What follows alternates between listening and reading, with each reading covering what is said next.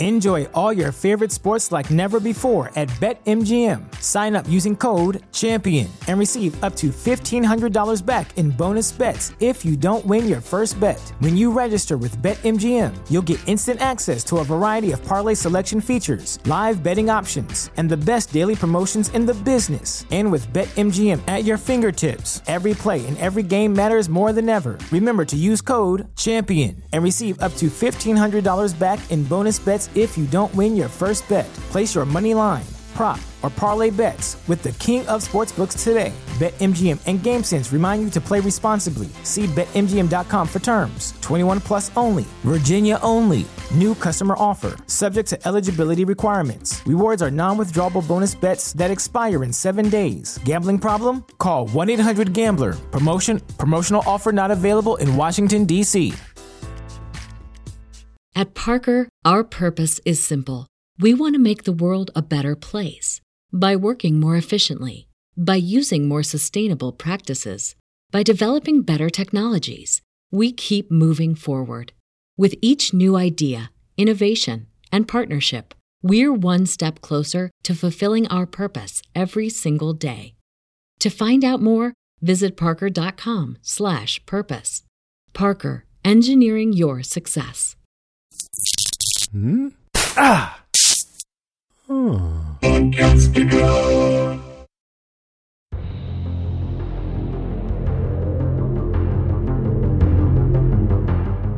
everybody, I'm Rima.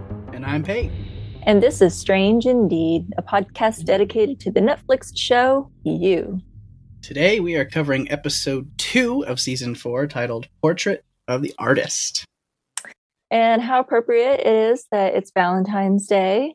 Happy Valentine's Day, Paige. You too. And that we're covering You. Very appropriate. It's definitely a sweetheart kind of show, right? Right, definitely. Very romantic. It's also my brother's birthday today. I need to call him. I still haven't done that. I need to do that as soon as we're done. Yes, you do. Be a good brother and wish your sibling happy birthday. Well, happy birthday to your brother. That's awesome. He gets an extra special Valentine's Day / birthday. That's nice. Extra treats. Mm-hmm. That's awesome. Well, yeah, I love, teasing about this show because obviously it's very twisted, which we absolutely love here. And maybe there's some sweethearts out there, some twisted sweethearts, that love the show for Valentine's Day.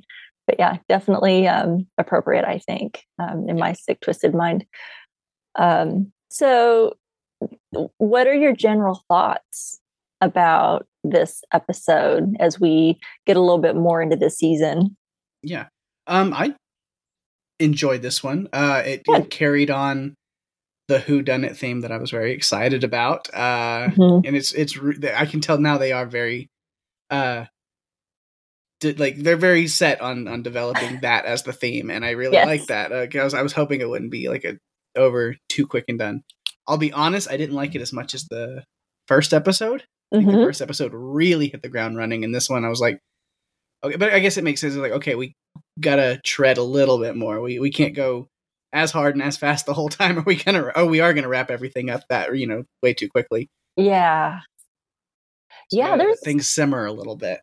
Yeah, we have a lot more to go. We're only on episode 2 and there's 10 total. Mm-hmm. So there's a lot still to happen, which I'm really interested to see where this is going to go, because I'm very interested in the whodunit and this murder mystery. But at the same time, I'm wondering how long can they keep it interesting, I guess, for the next, 8 episodes. So I think I'm still enjoying it right now, but will I get tired of it if they can't keep things moving, or, I don't want to, fiddle too long with some of the plot and stuff. So hopefully they'll find a way, because I'm interested for sure, but it's like, well, you've got 8 more episodes, so just keep it going. And I think they usually do a pretty good job with past seasons. So I can't really, say, well, they didn't pull it off in others. So I think they do a pretty good job. I think there's probably going to be enough twists and turns maybe to help with that. But yeah, we've got a long way to go still. But yeah, I liked it too. I was intrigued, and I do love a good mystery. So I think I mentioned that in the last podcast. So I'm intrigued, and I have some thoughts. So well, good. I'm glad, because this would be not as fun of a podcast if we didn't have thoughts. It would all be just on you, Paige. You're going to have to drive this thing. So, well, I know I went first last week. So how about you kick it off this week with your first point? All right. My first 2 points are like non-points, because this one I didn't have as many. I'm just like ingrained in the 5-point that's way okay. of doing things. That's just like how my brain works after years of doing this. You know? I know. I've brainwashed you, and now I've changed it all. So I was like, well, these like first two, and I've always just my own way of doing it is like from smaller to bigger. So like the first ones are like, they're just like little thoughts. So this one really be more like extra notes typically, but just some thoughts about art based off of while I was watching this episode, this gallery, and you know, the art show here. I feel very in kinship with Joe on a lot of the thoughts about the art walking, because I was like, there's a whole section of the gallery show for NFTs. I was like, yeah, no, we as a society have gone too far. I don't get it. We've abandoned God in these times. No. I don't understand it. I've tried Googling. I've tried understanding. I still don't know that I fully understand at all. So I'm there with you. Yeah. So the NFTs thing was funny, and then even Joe has a little thing. He's like, I can't wait to get back to being around people who don't know or care what NFTs are. I've never gotten the appeal. And then, you know, while he's talking to Adam, I have this thought. I'm like, man, if somebody can spend 70,000 pounds to see what's inside an egg, they have too much money and nothing good to do with it. About the cost of real eggs today. Right. It's a little close to home. Man, he's just like, because even Joe's reaction again, he was like, I think I'm going to buy it. I need to know. And he's like, the egg? Like, that's what you're interested in? He's like, yeah, it's for just 70,000 pounds. Oh, only. Okay, got you. It's a steal, right? Yeah, not annoying at all. Right. So, you know, as snarky and, you know, I can look down on like, oh, hipster, you know, kind of very whatever art nonsense. Very. But then also where Joe does have his soul touched, I kind of understood that too. Because, yeah, I'm not super big on art myself. Go figure. But the sudden infatuation with the cat eyes, I actually got that a lot. Like, I kind of did the same as it like focused on it. I was like, wait a minute. Holy crap. Those are actually like gorgeous and detailed and amazing. And I'm like actually like looking at it like, how do you paint something like that? Like, you kind of get lost in it. And like, again, Joe's inner voice with him being like, maybe I am the asshole. Like, maybe this isn't as pretentious as I thought it was, because it is speaking to my soul right now. I like his kind of joke to Reese is like, I think I'm falling in love with a cat. And so, yeah, I agreed with that too. I was like, actually these, I don't know, the whole theme of like it being from like going from like a sketch to like halfway finished to like a fully finished to then pixelated. And they're like, yeah, I didn't get that. Yeah. Kind of weird, but I'm like, I don't know what that theme running behind it is, but they are really beautiful paintings. And then, so that we see that Blue is a genius, not Simon. But that's kind of a further point to talk about later, I'm sure. But just kind of leaning that she's the one that painted those. But I'm like, yeah, no, that's true artistry. I don't know exactly what it means, but even if this is just something that's created for the show, I'm still looking at it like whoever painted this in real life, even as just a prop for the show, like knew what they were doing, because there's a little something soulful to that painting, those eyes. I was like, okay, maybe I get art now a little bit. I love that. I think that's a great starting point, because, you know, I was thinking about that moment too, with Joe staring in front of the painting. And I am not an art aficionado by any means. Like, I am not super well versed. I mean, I have some favorite artists and classic paintings that I'm a fan of, but I can't just like walk into an art gallery and start breaking it down, or what the artist was feeling or thinking when they painted this, whatever it is that I'm looking at, whatever art canvas that I can't deconstruct it by any means. It's not my field of expertise, but I do have a deep appreciation for all things beautiful. So if I'm in an art gallery or in a museum looking at paintings, I am able to appreciate the beauty of something. I know when something moves me in whatever way, or makes me feel something. I'm not an expert, but I'm with you. When Joe was staring at those eyes, it was very intriguing. I could find myself, once you really look, like you allow yourself a moment to really look in those eyes, there was something there. And I was like, wow, yeah, I felt like Joe in the moment where I was, totally lost in the cat eyes. And then I was really curious. He had a look on his face, and I don't know. I don't know that I figured it out. I'm still asking myself, but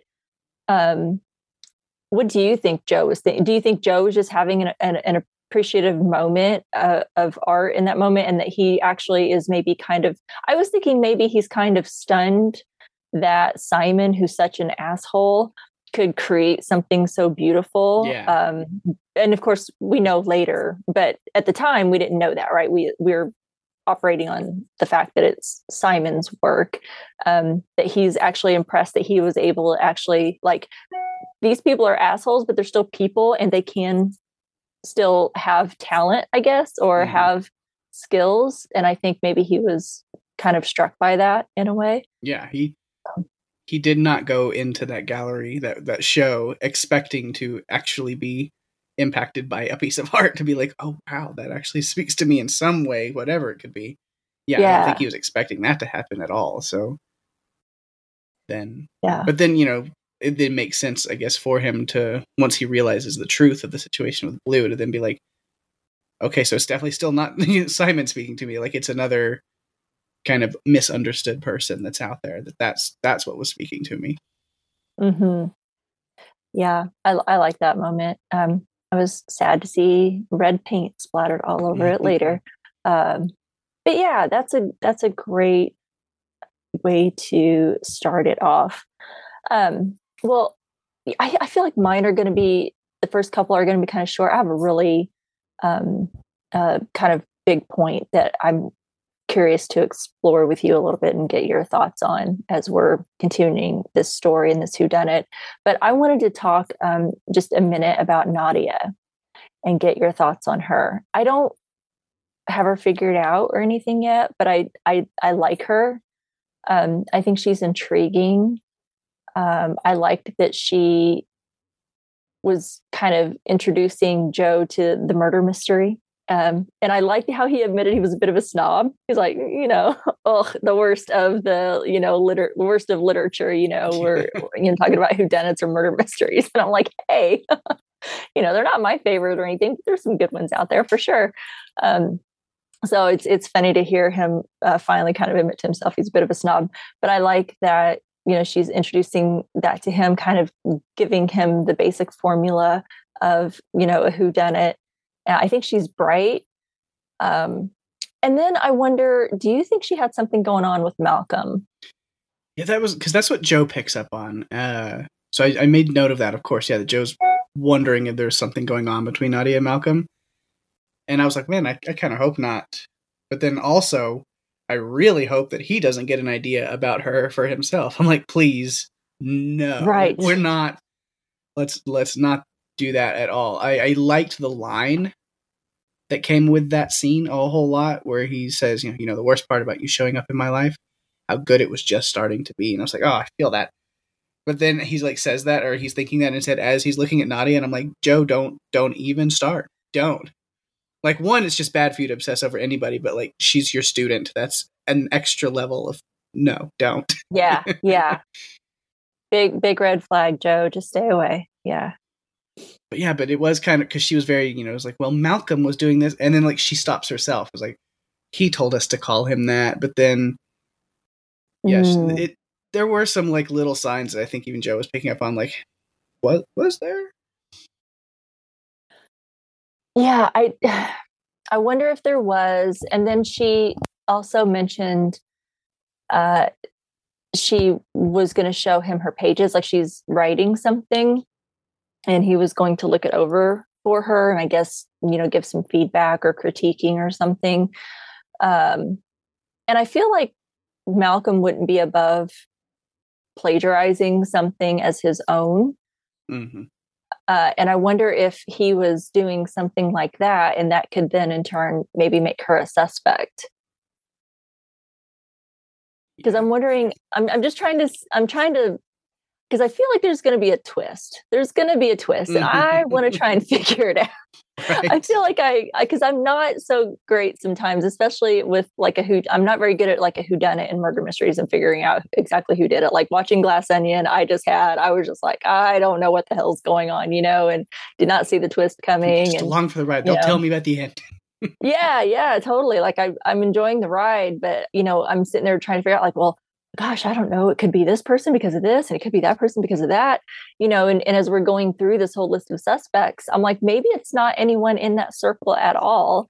Maybe it could be Nadia. But at the same time, I also think she's also, or maybe they're kind of setting her up to be the season's like Paco or Ellie. Mm-hmm. We've always had, someone to kind of refer to in that kind of role. So I wonder if she's going to kind of fill that here for Joe. Yeah. Like they did. So I don't know, but I like her. I think she's interesting. Yeah, for sure.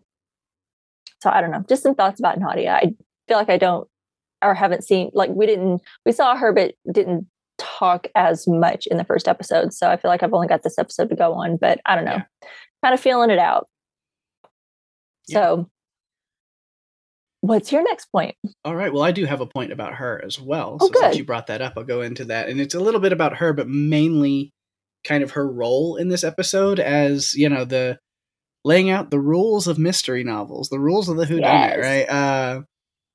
Because, of course, she loves whodunits and unwillingly becomes the greatest asset to piecing clues together and learning how things add up that Joe's trying to do. Just funny because like I said last episode, I was super excited about like, oh, whodunit, and then right off the bat in this episode, he's like, oh, great, a whodunit, the lowest form of literature, and I'm like, ouch, Joe, damn. Yeah. But he does have a big mystery fan here to help him out. Although this is a real murder, not a fictional book. However, for this show, I think it is perfectly fitting that this season's seeming theme is also most likely, as Nadia puts it while explaining the purpose of a whodunit to Joe, she says it's social commentary hiding under the mystery. It's like, well, that sounds like you. For sure, that sounds like this show. So, makes sense. Yep. So it's very meta. Yeah. This series so far, or this season. Sorry. Mm-hmm. So her main 3 points or tropes of the whodunit. 1, there are no coincidences.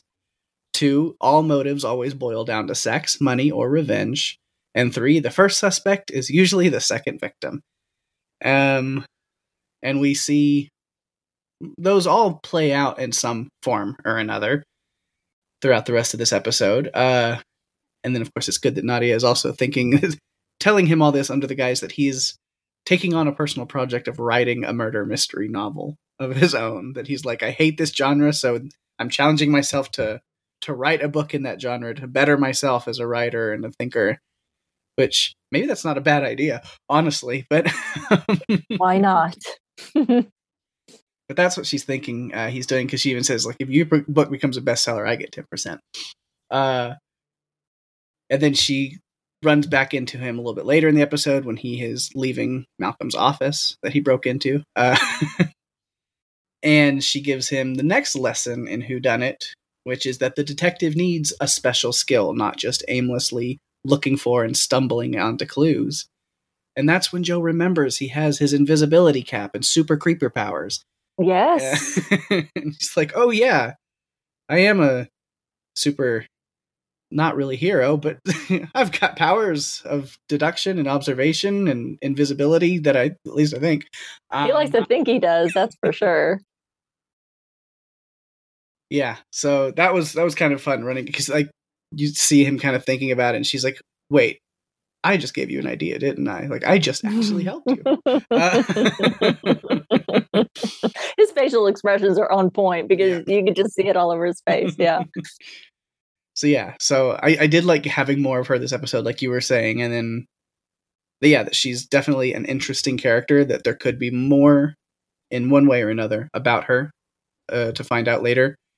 But then even in this episode, that she kind of played the part of, the expert, so to speak, maybe not quite, but on this genre and the murder mystery, and he's able to take the things that she's saying and apply it to his real life mystery he's trying to solve. I like it. Yeah, I like this role she's playing. She's definitely helping him along in, his little side investigation, while she thinks she's just helping him with the book, for, keeping it on track. Yeah, I like it. Well, I am trying to also, like I said, trying to figure out some of these characters. I feel like so many of them are very superficial and maybe not that deep, but Kate, I found interesting this episode, and man, does she hate Joe. Like, I mean, it's valid, right? I mean, she maybe she just gets a vibe off of him and just instinctively is like, yeah, I don't like you. I don't trust you. Why are you hanging around us or something? But she definitely is kind of wretched. Like, sometimes watching her on screen and how rude she is, it's just like, geez, calm down. She yells at Joe one minute, "Why are you here? Why are you hanging out with our friends?" But in another scene, she's like, "Oh, well, Phoebe invited you, and we want to keep like Phoebe happy." It's paraphrasing or whatever, but it sounds like, and Joe even said it at one point in this episode, like, "Oh, Phoebe carries a lot of weight in this group," because as soon as he's like, "Hey, Phoebe invited me," they all kind of shut down when they were like, giving him a hard time about his clothes and being there and stuff before the art gallery or the show that night. So she's interesting, and I don't know that I have her figured out yet, because I'm like, is she because she ended up doing, and I don't know what her reasoning is. Maybe it's still like a terrible reason as to why she was helping Blue, trying to get her like cleaned up after what happened at the art gallery. If she, because she's paying for her to go to rehab, and she's like helping her out and maybe wants to develop her. Because I mean, if she did those paintings, well, she's clearly talented. She could be up and coming. She could make some money off of her, or, help her through becoming that artist that she wants to be and be shown. And to have someone like Kate behind her, who's well known in that world. So I'm like, well, is she doing it to be nice because she felt bad of how Simon took advantage of her, and how he used her and all of these other assistants? Or is she doing it for her own benefit? And, is she also really benefiting from Simon now being dead? Because I know that she kind of came up on the suspect list. Like, she could benefit from Simon being dead because, hey, his artwork's worth more. And after the stunt, he pulled there at the gallery, and how awful he was, just terrible too. How terrible he was to her, forcing her to, go shut her down and take care of it. So I don't know. I'm like, I can't quite figure out what her motives are. I don't consider her right now a suspect with Malcolm or Simon, but I am curious, like, is she a terrible person because she hangs out with terrible people? How you can kind of pick up similar characteristics, or just being around miserable, shallow people can make you that way or something. Maybe she's been hanging around them too long, or, you are who you hang out with. I don't know. So I don't know. I'm trying to figure her out. Do you have thoughts about Kate, or? She's still really hard to pin down. Yeah. Cause I felt like there was a genuine nicety to her helping Blue with the rehab and writing her a check. Cause it wasn't like Blue wasn't even asking for money. Right. Like she just wrote it. She's like, it's 3,000 good there. Like, just like, I feel like she believed her pretty quickly on and was like, also just going through basically being threatened and blackmailed with Simon basically telling her, like, if you don't take care of this issue right now, I'm going to like blacklist you and no other artists are going to want to use your gallery. And like, so she knows what it's like to be taken advantage of somebody who thinks they're like that powerful. And so she probably did believe Blue pretty early on and then takes it upon herself to be like, I know how terrible Simon can be. And I've probably kind of given him a platform to continue doing it to people. So maybe she feels a little bit of responsibility too. And that's why she wants to help. I do think the help is genuine. And I think she doesn't fully suck. She's just very, and it could be, and it could just be, she even says what I think in the first episode, she tells Joe that like, I really don't care if you think that I'm a bitch. In fact, I prefer it. Like she kind of likes to keep people at an arm's distance. She doesn't want people getting close to her. That's true. Yep. Good point. Yeah, that can certainly be like a defense mechanism, just if you're rude and, just like acting like an awful person in general, might not be who you really are, but if you act that way, it kind of keeps people away from you. So yeah, maybe that's why. And again, she kind of fits right in with that crowd. There, so many of them are just awful. I think Phoebe is kind of sweet, which maybe that's going to be the twist, that Phoebe's, the one behind everything, because she just, I can't imagine her at all. But I feel like everyone is, I'm like, y'all are just awful. I wouldn't be around any of you for more than a few minutes. So yeah, she definitely does blend in to the crowd. But that's a good point. You're probably right. Yeah. Maybe. Yeah, I mean, we'll see. I don't know, but yeah, I'm like, it was interesting just to see her, kind of try to make it right, I guess, after what Simon did to her. So, all right, what's your next point? All right, my next one, another quick thought, little one. I wanted to bring back up your suspect number one from last episode. I feel like what you had. Let's talk about Adam Pratt. Oh, oh boy. So many interesting things in this series so far. We're 2 episodes in, and right. And again, I just have a few tiny little thoughts, but one. So it is a little strange that Adam has a weekly water sports meeting scheduled. That's a good way to put it. Right. I'm not going to kink shame, you do you, my guy, but the fact that it's so regimented, that's what's weird to me the most, I think, is that it's like Thursday, 3 p.m. You know what we got to go do. It's like, all right, dude. Yeah. The weekly thing. Yeah. That was interesting. Scheduled. Yeah. Which is funny. But then I guess so that's what Malcolm had on him. Malcolm is trying to put blackmail things together against people. That's kind of the shared motive, I guess, is he's been blackmailing people. Yeah. And as far as we know, that's really all that Adam is guilty of, quote unquote. Again, in the grand scheme of things, I like that Joe even is like his kink is like really, in the grand scheme of things, not even that bad, to where like the Madre Linda, mothers wouldn't even scoff at it. They'd be like, sure, whatever. People do their own. I'm like, that's it. That's it? That's all you've got on him. I mean, he was already known as kind of or at least what he dug up on him in his history and his family and stuff. He had the DUI and, so, I mean, it sounds like, is that really the worst that you've got on him? So, yeah, I mean, it's not my thing, but I don't kink shame either. If that's your thing, go DUIs, for it, as long as you're not hurting anyone. Or that situation. Either way, we know he's fond of getting pissed.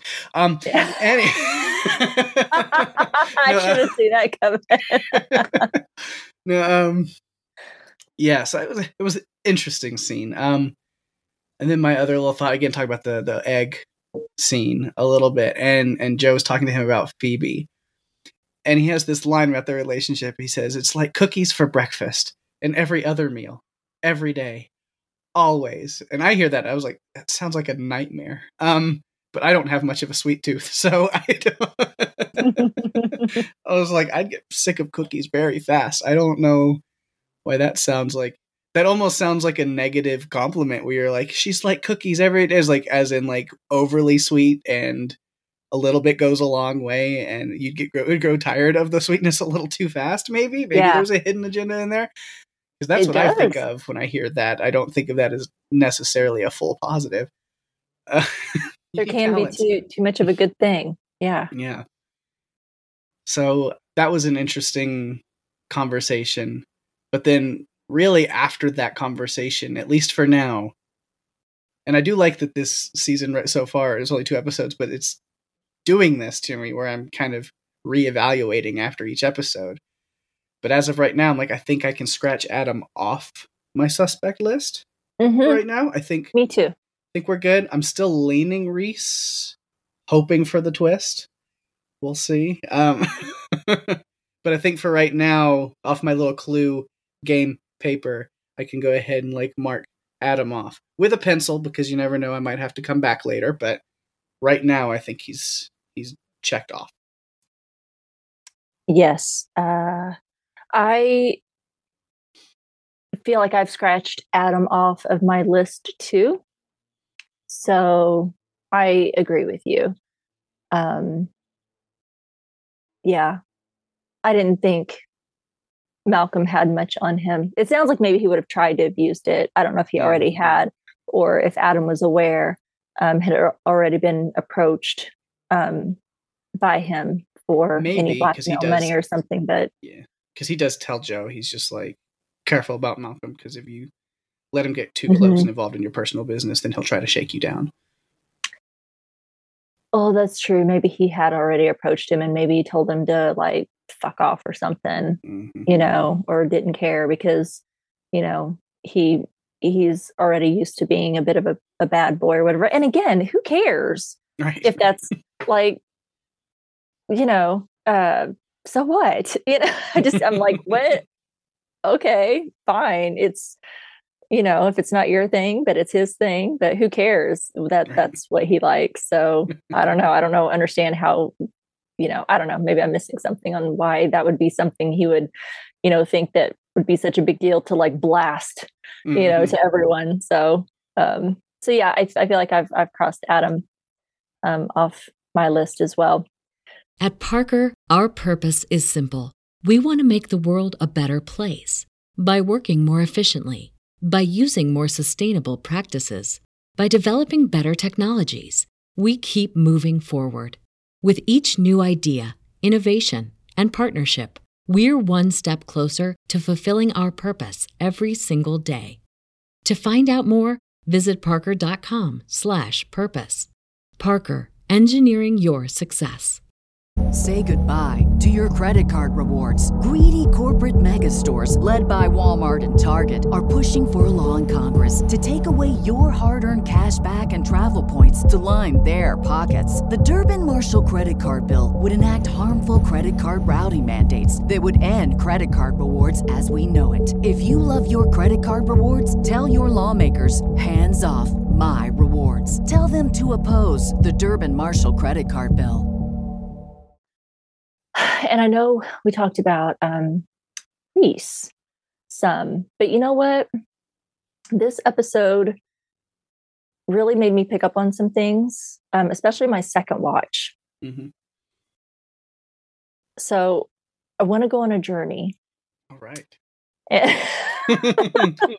Should I buckle in, or should I like pack something? I feel like everyone should just buckle in and be like, "Oh God, Ringma's got a crazy like conspiracy theory." And I'm not one of the conspiracy theory. Like, I don't typically go for a lot of conspiracy theories, but sometimes I just like to have fun with these because I am really expecting a twist that I'm not going to be able to predict. So I'm really just going all in with this.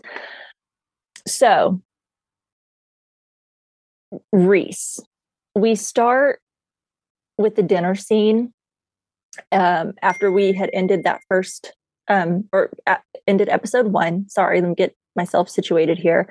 They're all sitting at dinner. Yeah. They're all kind of chatting. Joe's having his inner dialogue and he's looking at everyone, right?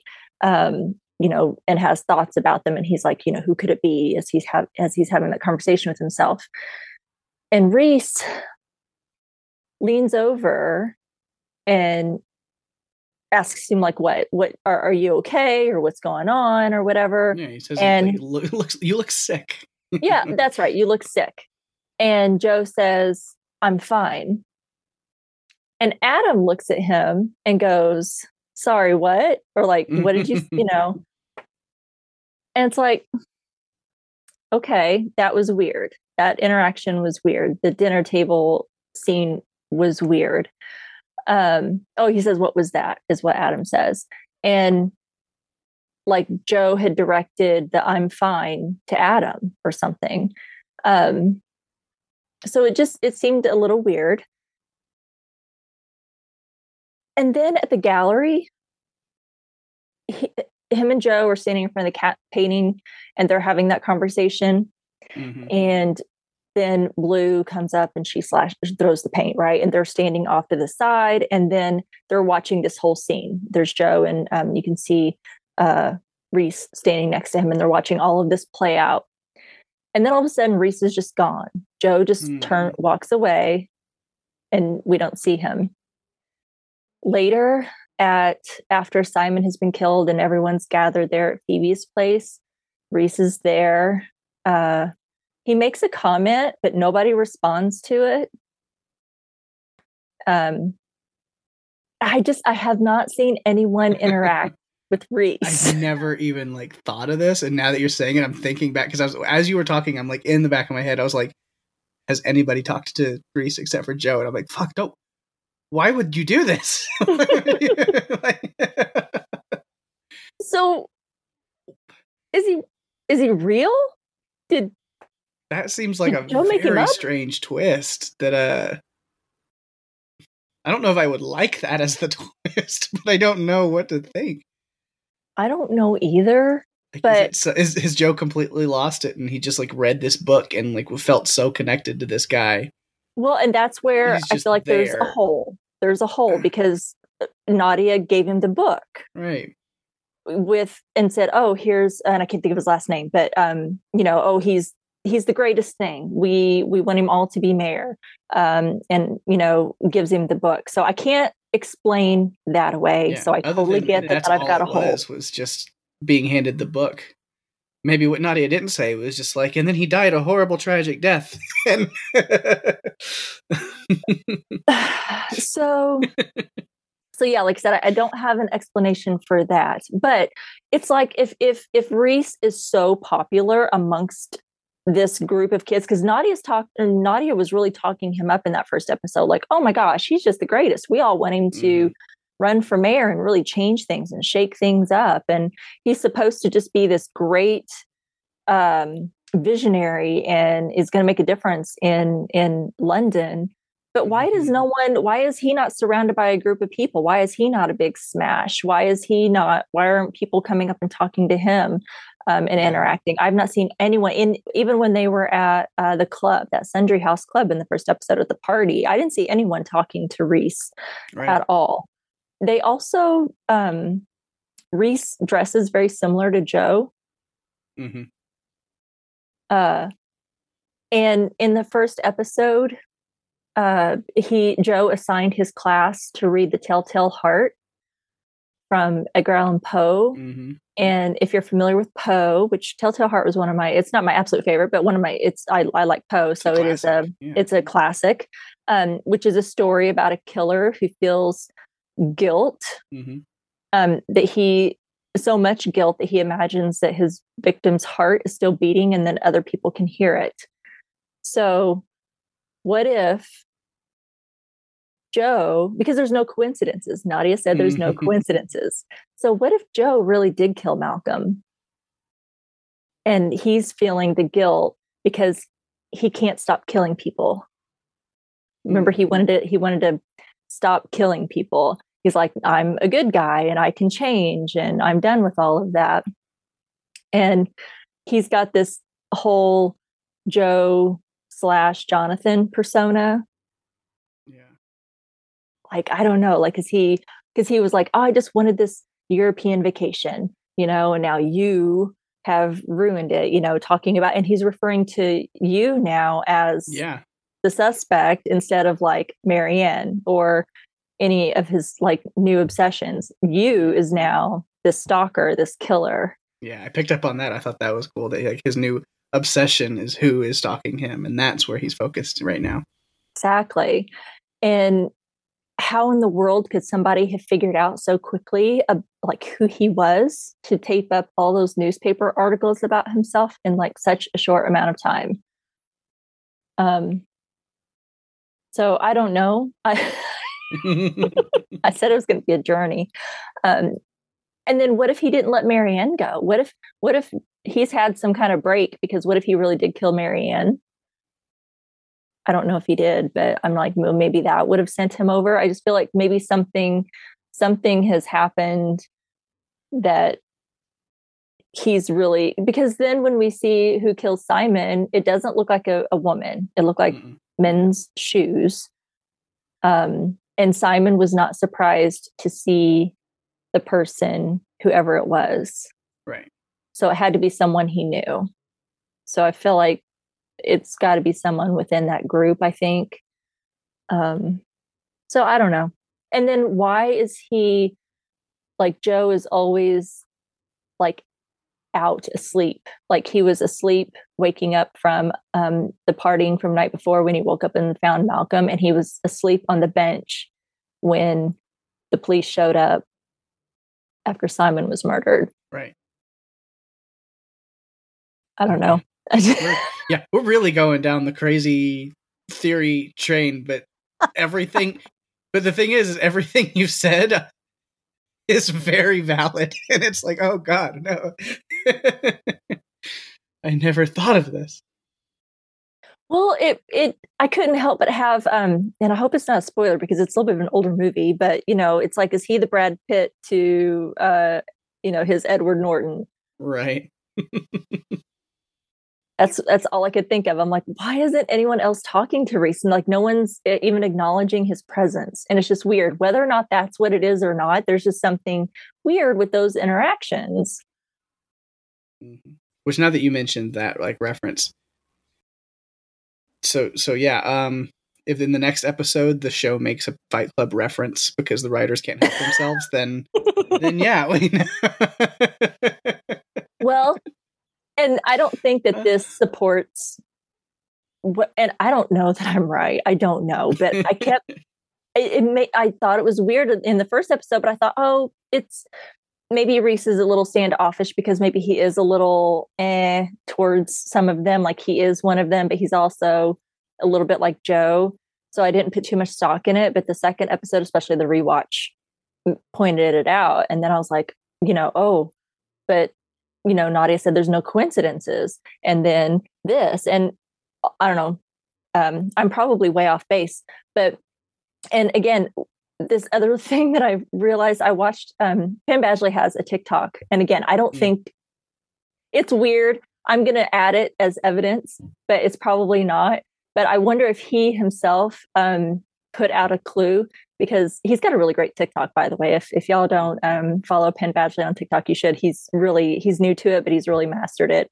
The day that you had premiered on Netflix, he put out a TikTok where he, as Penn Badgley, was talking to his Joe character and telling him, okay, you have to like stop killing people. Do not kill people. And he's like, oh no, don't kill him, put him in a cage, and there's this whole, funny little interact. It was really funny. I won't repeat it all because I'm not very interesting, but I would suggest go checking that out. I'll send it to you after the after the show so you can see it. But yeah, go look that up. And I was just like, because I thought it was really funny and it stood out, but it didn't. But then whenever I saw this, and I was like, oh my gosh, was he setting us up for that? Like he's like kind of split from himself, and he's like, I don't know. I mean, I don't know. The real killer is Penn Badgley. Got it. Right, it's not Joe.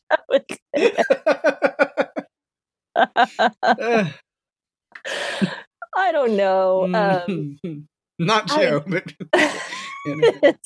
well, not that's not quite where I was going with it, but it was just interesting, like how he's talking to his own persona and his So I'm like, we've got Joe and Jonathan more his other side of himself, where he's trying to be good. He's the good guy, right? That's what Joe keeps telling himself. He's the good guy, but we know he's really not. Yeah. Joe's bad and he kills people and he writes it off and, rationalizes, what he does. And then his whole new look, which I get it's probably part of his disguise, because he's running from what he did in California. So he's got the beard and a little bit longer hair. So I get that. But, it still, it's like a whole new person. Yeah. But there's still that side of him. So I don't know. I'm just having fun with it. And if I'm wrong, I'm okay with it. I'm having fun. It's interesting. That's all I've got. I'm wiped out after that. That's great. All right. Really next knock you off a little bit. Man, didn't see that one coming, but I like it. So my next point would be if there is another actual person that's doing it. But yeah, just talking about his stalker a little bit in a point I titled "Somebody's Watching Me." I do like that he called out the fact that his phone was missing while he was wearing Adam's insane coat, because now he's also thinking, like I was, that someone was putting the app on his phone at that time. Yeah. Because I called that out last week and then he did this week. After talking to Nadia, I didn't expect that Joe was going to go straight to thinking it was Elliot. I don't know if that really makes a whole lot of sense, but I guess it's good to mark him off also.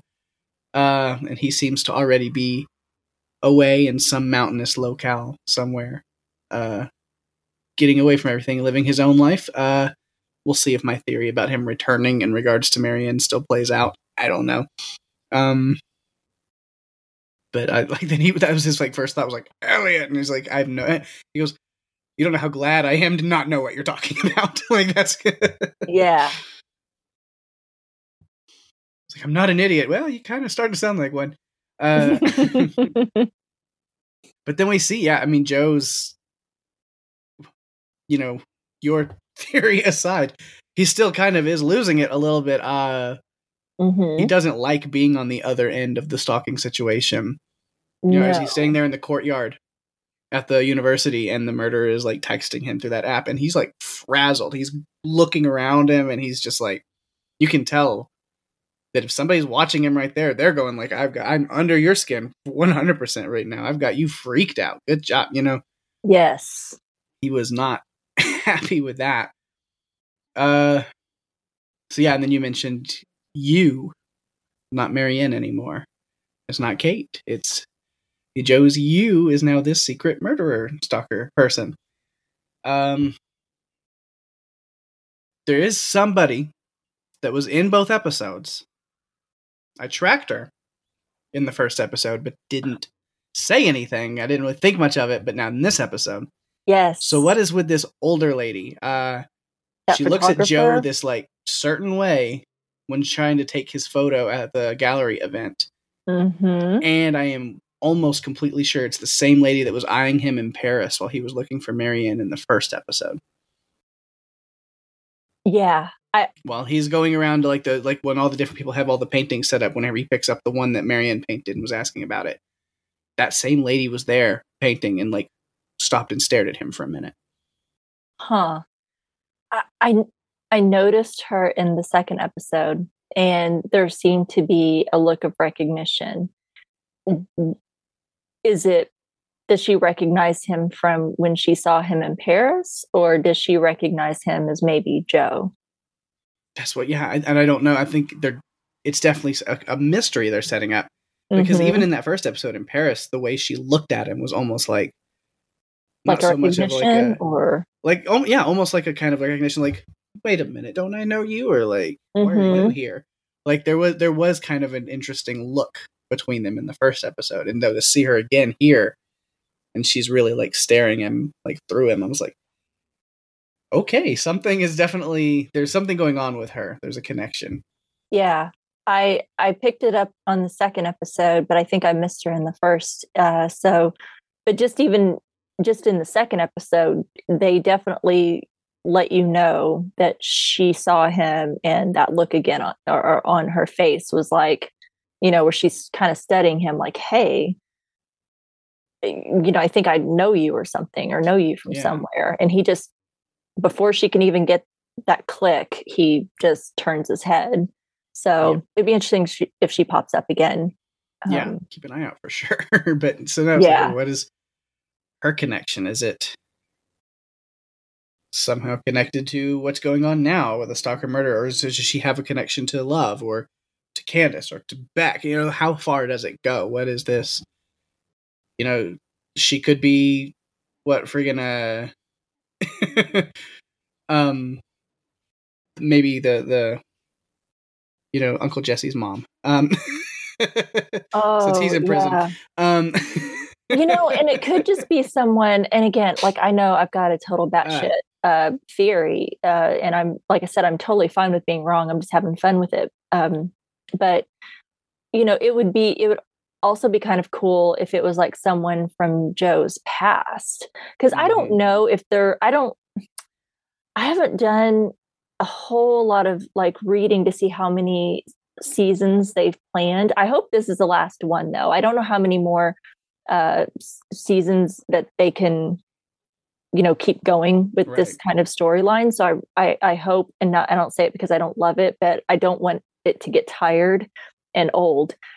So I feel like if this was the last season, that it would be really cool for it to be someone from Joe's past to kind of come back and turn the tables on him and make him be the one that's being stalked and going through all these things that he's done to other people. Because would she say it's either for sex, money, or revenge? Nadia did for, the motive or whatever. So it'd be interesting if it was like that. So does she recognize him from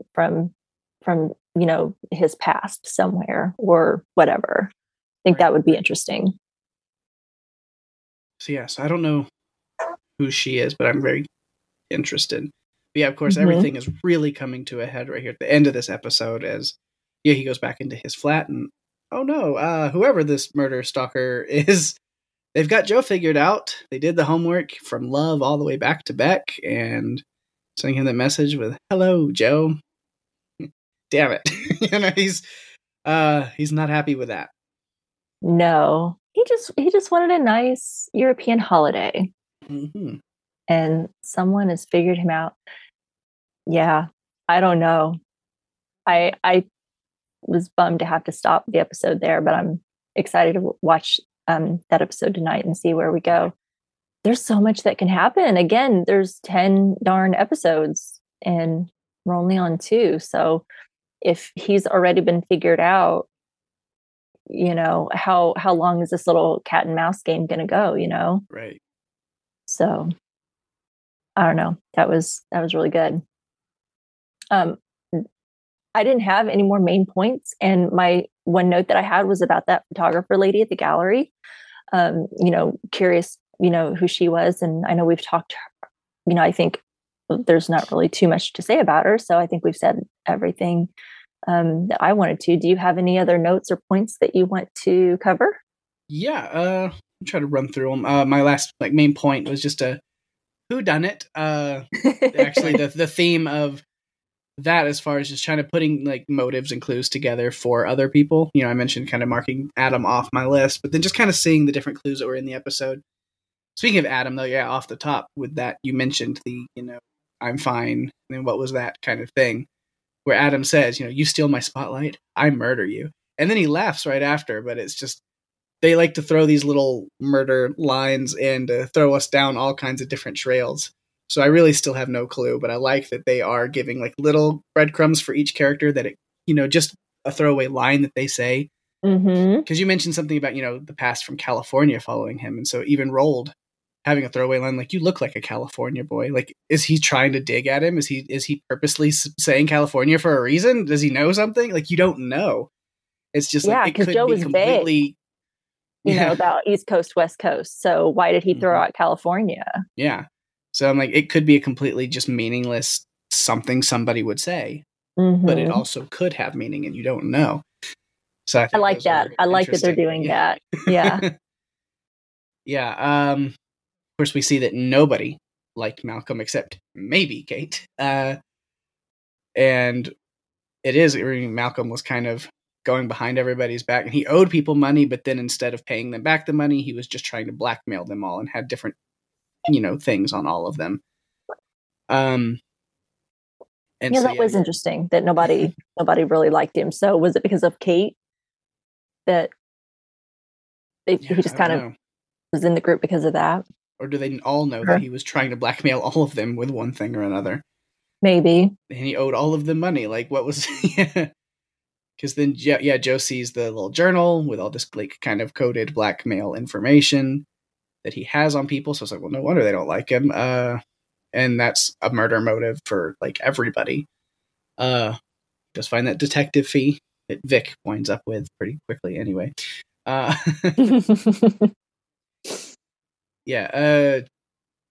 then, of course, I mentioned Simon kind of threatening to blacklist Kate. So then that gives her like a little check mark in the motive category. And then, of course, everything that Simon did. But then you see, when they go to find Blue, and the whole thing with her being Simon's assistant, and she was the mind behind the Meta Cat series. And then he stole it from her, threatened to kill her career if she spoke out, telling her it's her paying her dues as a new artist. And clearly he's done this several times with a bunch of other people. He's passing other people's work off as his own. And Malcolm knew about it because he had also gone to Blue. So then I was like, well, there could be a motive for Simon. And then, stab, so never mind. Yep. One ear, later. Yeah. Yeah, which that's another thing. The ear. It was like, Joe, are you really going to go into the room literally as the police are on their way up there at the same time? That's a really dumb move. I know. How the heck did he get up there before they even got up there? Right. He was outside. How did he even know where to find him? Yeah. Which, again, because maybe he did it. But but yeah, he had his ear missing, which I guess he had a super expensive like earring. And what did Malcolm have? Something Malcolm had on a ring on that. A ring on. So was he collecting, or whoever I guess is collecting? We know Joe did like to collect, things from the people who killed him. Or he had some teeth from. Yeah. Ugh. Yeah, but definitely the finger and now the ear. They mean something. I'm not even going to try to guess what yet, but there's something. Don't. Yeah, I can't fathom. It's too early for me to think about. Yeah, and then at the like little when they're all gathered together after Simon's death, and the way that they're all talking and kind of just laughing and making jokes and so gross. To where Joe even says it's like a gallery of sociopathic behavior, and I was like, yeah, it's definitely that makes sense. Yeah, but absolutely, the only ones that seemed even remotely bothered by Simon's death are Phoebe and Reese, maybe Adam a little bit, but he even says stuff like, well, he was more of Phoebe's friend, really, or he's the one that brings up, well, Kate's going to be so rich now because imagine how much his stuff's going to be worth after. Like that was Adam bringing that up. So really, he's still being very, disrespectful towards the dead. So then you wonder about motives and stuff there. But then we do see that Kate is constantly still trying to call Malcolm and get in touch with him. So then I'm like, well, maybe erase that last mark I put on her. So I was like, I don't know. Don't think it's her, but they're doing a good job of kind of bouncing back and forth and making you guess things. So I'm not sure. They are. Like you said, they're doing a good job at kind of giving everyone, which I guess with the exception of like Gemma and and oh goodness, Blessing, Princess Blessing. You know, I feel like we can probably keep them on that other side of the line as not suspects, but yeah, it's nice how they are kind of putting it out there that everyone could have had a motive or maybe opportunity, or everyone had a, you know, had something, I guess. But it's interesting though, why if someone, whoever it was that killed Simon and wanted to try to frame Joe for it, why would they kill again? Like what is the purpose? Because it doesn't seem like it was to set Joe up again. Yeah. So why do it again? If your whole intention was just to get rid of Malcolm and you needed to, here's an opportunity. Oh, I can get rid of him. I've got an opportunity and I've got the perfect person to put it on, Joe, or Jonathan, sorry, as he's known to all of them. So then why go kill someone else? Yeah. Because even Joe was kind of shocked there. He's like, it's not a one-off murder. So I don't know. Yeah. Who knows? There's something deeper going on for sure. Yeah, I can't wait. Yeah. I like it. I love this whole, you know, figuring it out. And I love the twist of, you know, someone stalking Joe, you know, instead of the other way around, because I don't know if I would have loved another season of that, you know, kind of going that way. So I like something a little different. Mm-hmm. Yeah. And then just other random notes. I'll try to quickly go through those. Sean Pertwee is here as Vic, the bodyguard / driver / who knows what else for Phoebe or Adam or both. I'm really not sure. Either way, he's a great employee. He's always there when he needs to be, and he's very effective. Has that good shakedown on Joe whenever he's finding Adam's secret. Yep. And I'm sure he'll be watching Joe very closely now. I bet he will. Even Joe having that, you know, clever writer lie, which is in line with his story to Nadia, so it's easy to hold together. He might actually have to start writing a book now, though. Yep. But I like him because Sean Pertwee, of course, the actor, most known for me as Alfred Pennyworth in Gotham. He's the butler and trainer and caretaker of young Bruce Wayne, right? Oh, that's cool. I didn't know that. He's Alfred there, but he's also done a bunch of other stuff, including like he was in Event Horizon and a bunch of other things. But really, yeah. Oh god, I haven't seen that in a long time, so that might be why I don't recognize him from that. That's a good movie. But it was cool to see him. Joe with, must I Google everything? And then he gets on the computer and we see that the browser he's using is maybe for copyright's sake, but it was called Query Comer. And then it states at the top of that browser that he has his VPN active, which makes total sense for Joe. There's no way he does anything without one, right? I like that he keeps referring to that night at Sundry House as the black hole. That's funny to me. He's like, I don't remember anything. Hey, we've all got one of those. Right. Maybe more than one, yeah. Which, while he was there, what could have drunk Joe possibly said to Phoebe? I hope it's a super fun eventual reveal at some point, because keeps coming up. I gotta hear what he said to her, because apparently it was so profound to her. Mm-hmm. And then, Rolled. We didn't get a lot of him. A little bit more. Still practically nothing. Other than kind of one little throwaway where Reese seems to specifically see some kind of fault in him. But that gets cut short by the paint situation. So we still don't know what that was. Mm-hmm. Speaking of Reese, I don't know how to read him. Especially now after you've dumped all of this information on me. No, but based off of what, my thoughts on this episode, I'm kind of in the same boat as Joe. I was like, I want to like him. He seems good. He seems sincere. Yeah. But he also is very easily capable of so much evil and keeping it hidden. So it feels like he's definitely a major suspect, though you don't want him to be. Yeah, so. I think I could like him, but he's very mysterious. If I'm wrong about all of that, I can't figure out where he lands, because it's like he doesn't approve exactly of how they all behave, but at the same time, he still hangs around them and doesn't really admonish them too much, He's just kind of like, ugh, this is gross. I'm I need air, and he excuses himself, but he doesn't really, stand up and be like, y'all are being terrible. He just kind of lets it go. So. And then lastly, I can do the music section. Yes. Not as great as the first episode, but there's still some fun stuff in here. So of course, Shy Guy by Brijean, as Joe goes into the gallery and he's kind of watching people. Are You All Good by Breathe, when he's introduced to Roald. While Adam is looking at the egg, it's a song called A Walk by Tycho. When he's talking to Reese at the Metacat painting, the song is Diamond Cut by Overmono. It's a lot of electronic stuff that's at the gallery in this episode, is where most of it kind of comes in. When Simon is talking to Kate and kind of chewing her out, the song is Sunset Riders by Julian Glabs. And lastly, when Joe falls asleep on the bench and the sirens are coming in, that emergency 911.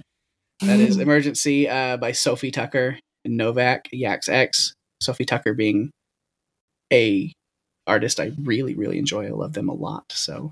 Oh, cool. I don't think I've heard of any of their stuff. I can almost guarantee you have heard some Sophie Tucker songs. You just maybe probably doesn't know who it was them. Right. Yep. That happens a lot. Like I definitely hear songs and enjoy them, but have zero clue who the artist is. And so yeah, you're probably right. Super cool. Yeah, good call outs for the music. Any other notes? That's it. Awesome. I like it. I think that's a pretty good wrap on episode 2 so far.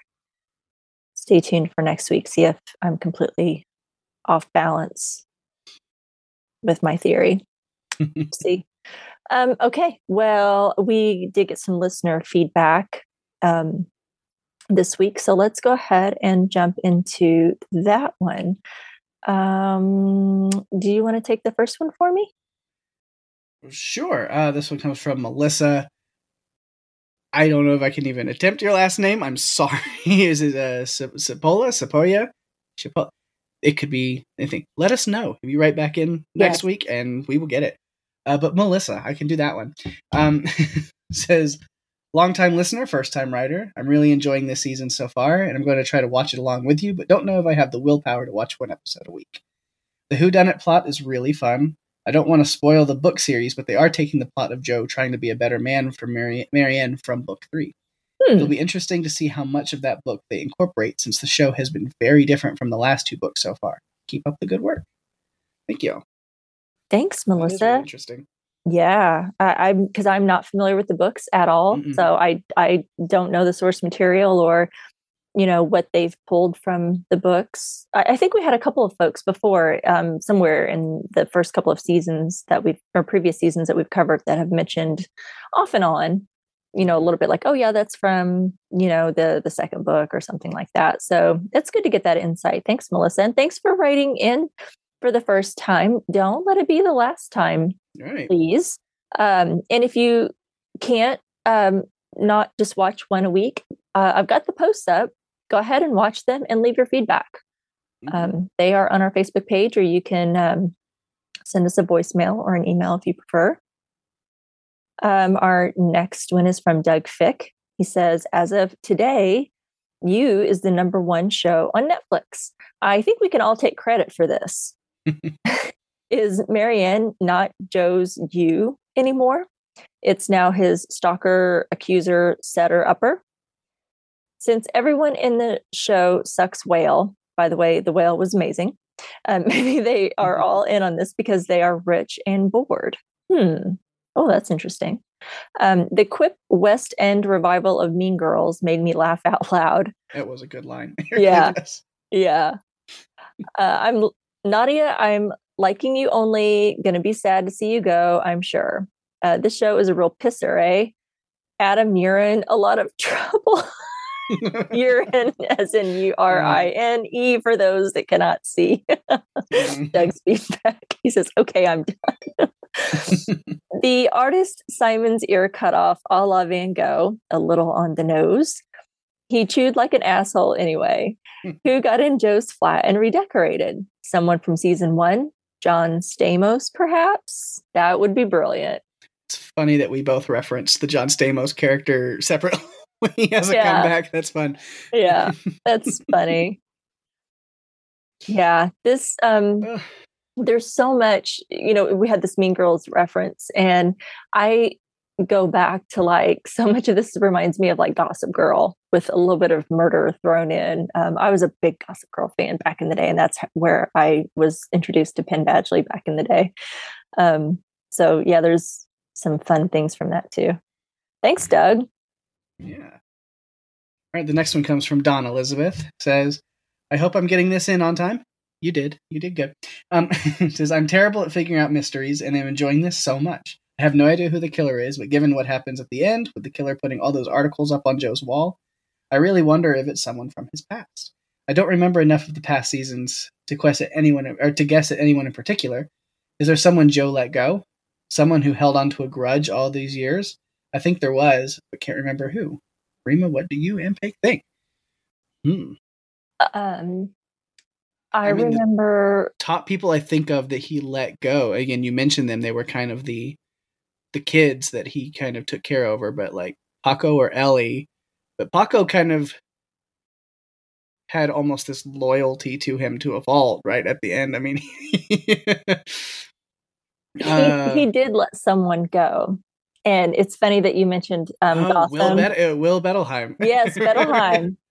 Yeah. He let him go, but he helped fix his identity problem. So and he's in a great relationship somewhere else now. So I think yeah. So that I think is the only person that I am aware of that he let him go. But I feel like he wouldn't be one to come after Joe. He didn't seem the type. Right. But who knows?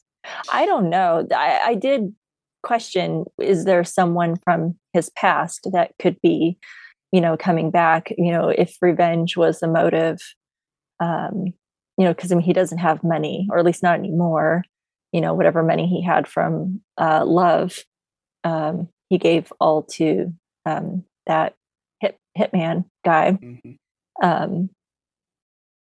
I don't think it would be for sex, but it could just be someone related to someone he hurt in his past.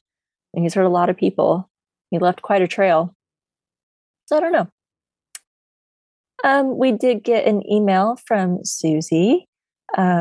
She left a note and let us know that she is in Minnesota, and if we would like to use a Fargo accent to read her email, a la the way that Paik put on his nice British accent. It's your turn. Yeah. Yeah, I don't. Let you read the email. Maybe I'll do that first part just to see what she thinks. If you want to do that one, if you want to tackle that part, you can. I know what one sounds like, but I don't think I can pull it off. I don't know. Again, it might be really bad, but we can see what I can do. She says, you may read this in any accent you choose. I'm going normal. But I am in Minnesota and work at a place called St. Olaf. May I recommend one of the Fargo films? Accents? Yeah, you betcha. Just kidding. But FYI, I thought Paik's British accent was delightful. You're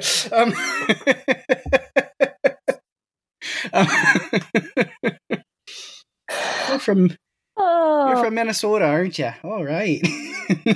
Love love me some Minnesota. It's been a while since I've been there, but legitimately every interaction with any person I've ever had while in Minnesota has been wonderful. I loved everybody I've ever met while I was there. So yeah, you have that going for you.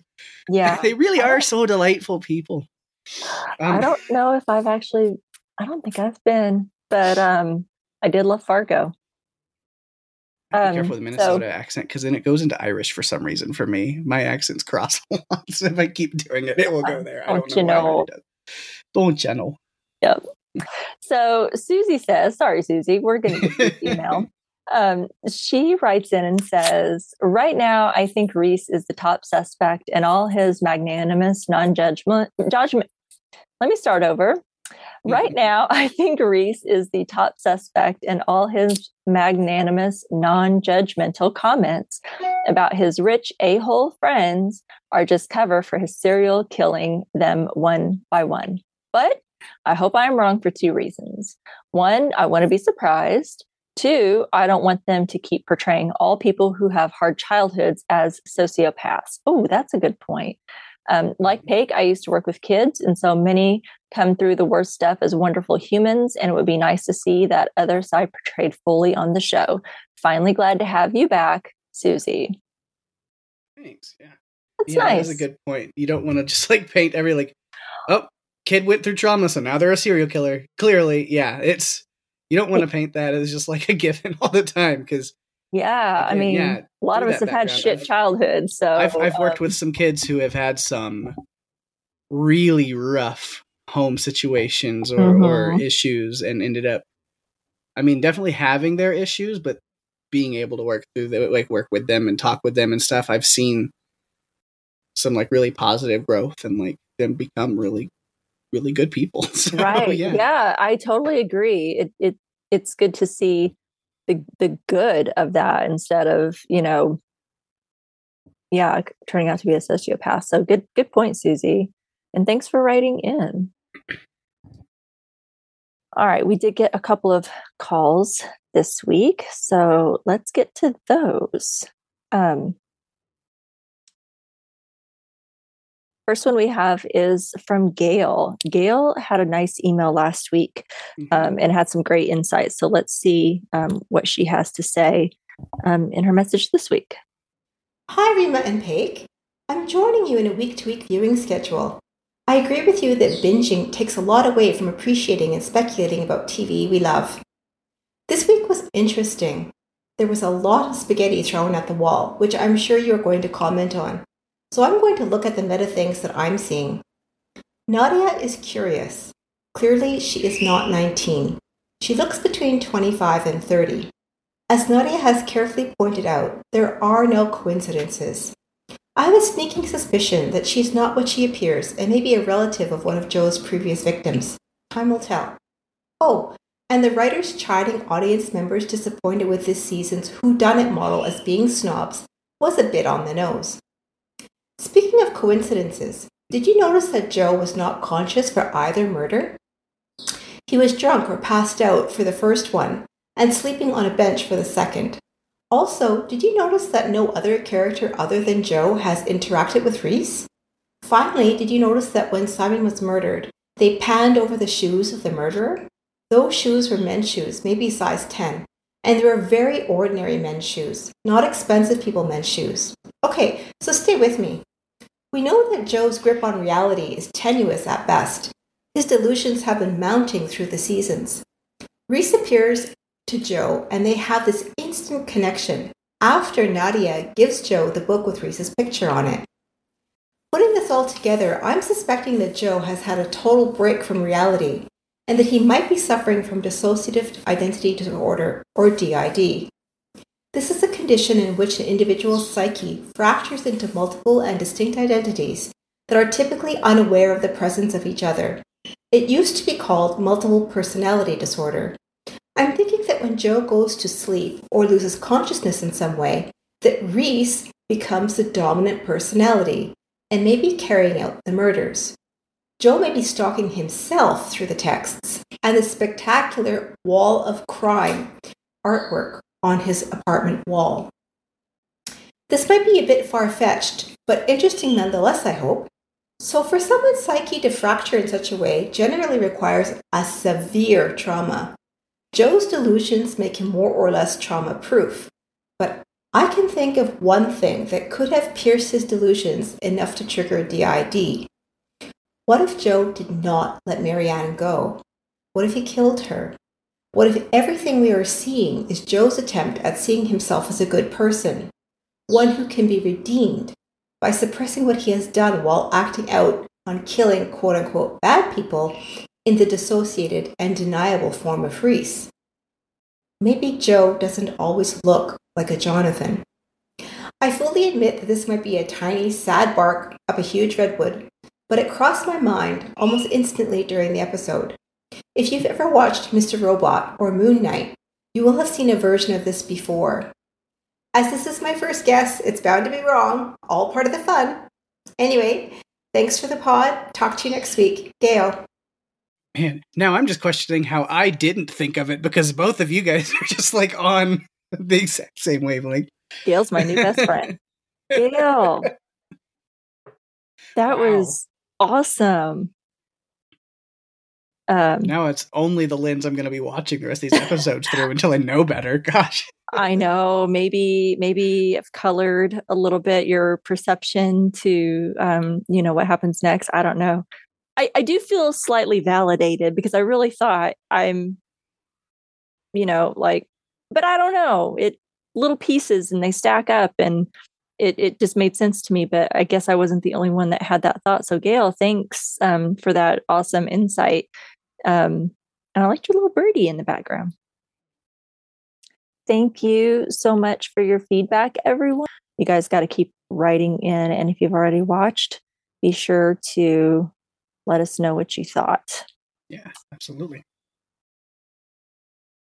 So next week, we put out these first two kind of lickety split just to kind of, get on top of the Netflix release of all first 5 episodes anyway, or at least not all, but just first 5. So we're going to be back to week after this. So next week we're covering season 4, episode 3 of You, titled Eat the Rich. Interesting. Should be interesting. Hopefully, I'm excited to watch that after we're finished here and find out what the heck is going on next. Yeah, I'll make sure to jump into that one tonight at some point. Yep. I know some people are wanting to play some Fall Guys online. We'll see. I might do that. Ooh, there you go. Yeah. But yeah, anyway, if you would like to write in, leave us a message, voicemail, any of that stuff, you can find all the contact information you need for us over at podcastica.com. And while you're there, be sure to check out our other shows. So much, like we talked about last week, Run for Your Lives is now a part of the Podcastica network. So definitely have to check them out. Be sure to check out our coverage for The Last of Us.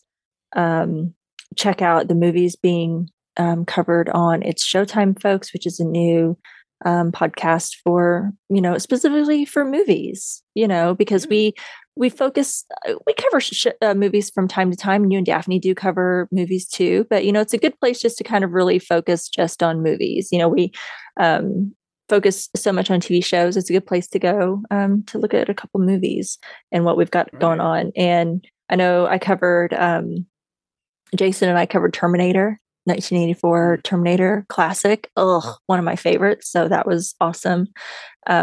Greg and Penny are covering Extraordinary. Is that the name of it? With the Extraordinary Cast, their new podcast. So if you're a fan of this murder mystery whodunit kind of thing going on right now, Peacock's Poker Face with Natasha Lyonne, they've got the Murder Magnets podcast. I think it is Jason, Jade, and Penny covering that one. So yeah, I'm hearing good things about that. I haven't had a chance to watch yet. I haven't had a chance to start it yet, but I'm curious because it's again, you mentioned Glass Onion earlier in the episode. It's Rian Johnson. It's Rian Johnson. Yeah, exactly. And I love Natasha Lyonne. I think she's great. Have you seen Russian Doll?